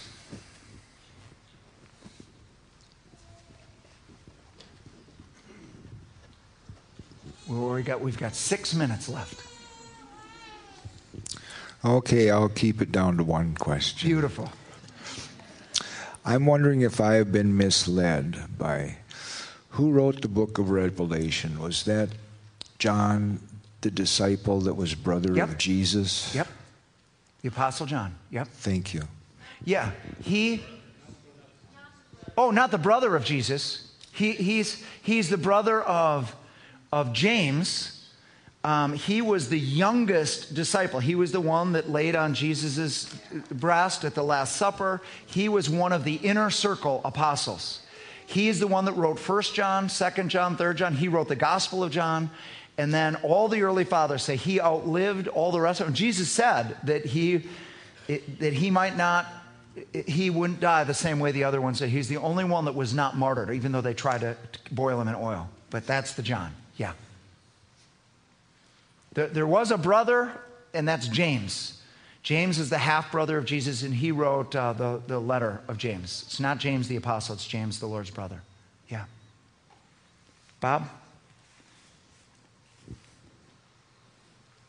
Yeah, you were talking about Luke 21, I think, and about the signs in the heavens. Yep. And that we're not really looking for the signs in the heavens, but Jesus says that there's... Jesus says, here's what it's going to look like when I come back. He says, don't be thinking there's some hidden Messiah here and hidden there. It's going to be like lightning from one side of the heaven. You will not miss this. The moon is going to turn to blood. The sun is going to be darkened. There's going to be a shaking, an earthquake. The wind is going to blow. You won't miss this. So don't pay attention to there's a Messiah under this door and under that thing and this secret thing happened. The sign of his return is going to be worldwide. And I know you don't have time to go into probably this, but there's been half a dozen to over, probably closer to a dozen signs in the past 3 years in the heavens. There's 4 blood moons. Oh, right. I know all about the blood moons, and I've read about the blood moons, and guys, and I love the people that write these books, and frankly, I encourage anything on the end times because I think it helps us to become otherworldly, but a lot of these things get us into conspiracy, and Christians, guys, let's stay out of conspiracy. Let's stay in simple devotion to Christ. Let's walk with him. Let's love him. And let's not try to figure out everything. It's not going to be like that. Raleigh. And then Dennis right behind you. Mine's going to see, okay, yep. I'm picking at an obscure point, but my small scientific background is asking questions. It says the sun will be darkened, the moon will turn to blood. I get those two things. It's the stars are going to fall from heaven like figs. If one star fell on earth, it would crush it because it's bigger than the earth. What is it saying in that verse? It's a small point, but my mind is curious. Okay, and Raleigh, we're going to go right behind you, but let me answer that. Let me give you the scientific answer. I don't know what it means. We understand a blood moon. We understand the sun can be darkened. We also understand shooting stars, so who knows? It's just going to be, there's going to be a heavenly display of some sort, and it's going to be, people are going to know something's happening. All right, Dennis. In 2 Thessalonians 2, it talks about the restrainer being removed. Yep. Before the lawless one. All right, I will end with this one. Okay. So I have a whole section on 2 Thessalonians 2 because this is one of the puzzle pieces. What you have to realize that is Paul writes 2 Thessalonians in about 55 AD. So both rescue and judgment events are in his future, okay? So he says about the gathering of us to the Lord Jesus, about that gathering, don't let anyone disturb you and say that it's already happened. It's not imminent. It's not imminent right now. Other things have to happen first. First, because he gives the same order that Jesus gave. First, the man of sin has to appear. He's going to put up the abomination in the temple, call himself God. That all happened. Then he said there's going to be this falling away. The word is apostia. And apostia is translated departure in some places. Paul could be talking about the backsliding that will happen when Nero persecuted, because there was backsliding and people did betray their brothers but he could also be just using it as departure, because Jesus said the man of sin is going to appear and there's going to be a departure out of Jerusalem. That's the apostia. And then he says the beast will appear, he'll do signs and wonders, and he'll be destroyed at the coming of Jesus. And so Paul is not seeing two comings of the beast, even though I believe there are two. He doesn't have the benefit that John has of one has already been fulfilled and another's coming, and he's just looking at the future. As far as what the restrainer is, I actually think he says it right there. He says that the beast will appear at the kairos, at the proper time. The kairos is a restrainer. God's timing restrains things. Nothing can happen until God allows it to happen. And I think the restrainer, because it's called an it and it's called he, I think the restrainer is God, and I think it is kairos, the timing of God. He cannot be released until God releases him. And Jesus says when he is released, he's released by God because people refuse to love the truth. They refuse to love the truth, so God gives them over to deception. God doesn't make them be deceived. He gives them what they wanted. And that's why it's so important for us to love the truth, even if it's painful, even if it's hard, even if we don't want to hear it. Please fall in love with the truth. Want the truth. Always want the truth. Saves us. The truth cleans us. The truth will keep us awake. And that's God's plan. So, good question. All right, let's stand and we'll have a prayer and we'll call it a night. Lord, thank you for these wonderful, wonderful people, for a chance to share my opinion. It seems so unfair that I get to share my opinion and everybody else has to listen to it.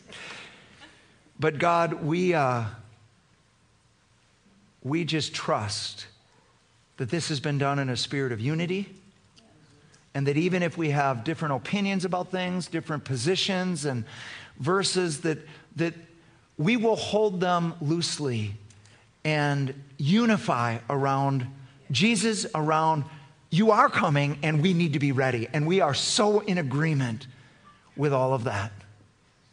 Father, thank you for a chance to talk together and be a family. In Jesus' name, amen. All right, guys, thanks so much for coming.